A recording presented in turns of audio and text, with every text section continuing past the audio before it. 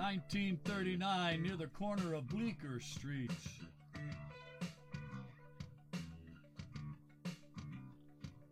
Somewhere a knife lies, just east of recognition, serrated and stained by the blood of a victim.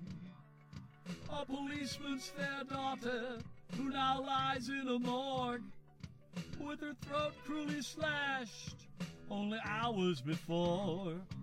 All the gumshoes are searching in November's gray drizzles, with a hot rage and sizzles under their overcoats, for one glint of reflection from the gutters or alleys.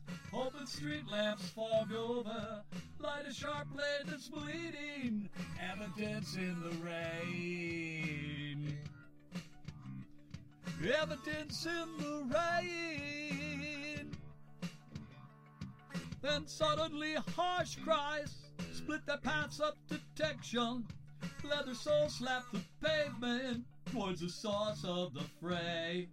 Two men struggle quite desperate as one slashes one countess while he struggles to reach for his 38 snub nose, snuggled tight in his holster.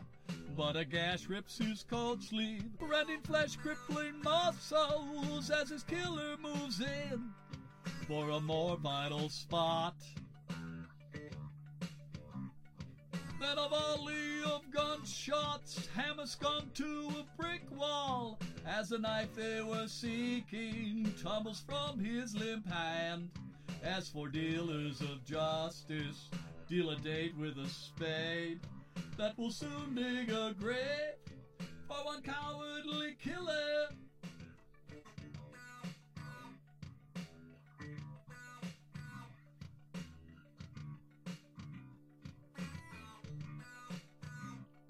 As they move into one of their own now wounded, to head straight to the body of the madman they fell, to make sure that he's gone, while the other two tend to the G-man by tying a tourniquet over the wound he incurred.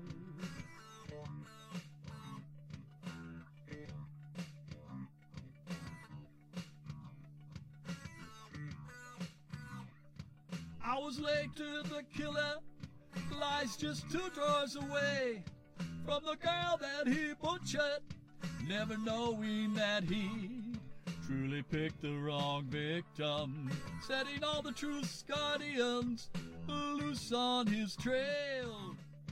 Well, the rest is all history on black and white pages. Dusty evidence drawers hold what he failed to hide. Both the girl and the maggot are now nothing but bones, just tragic statistics from an old homicide at 1939 Bleaker Street. Just an old homicide.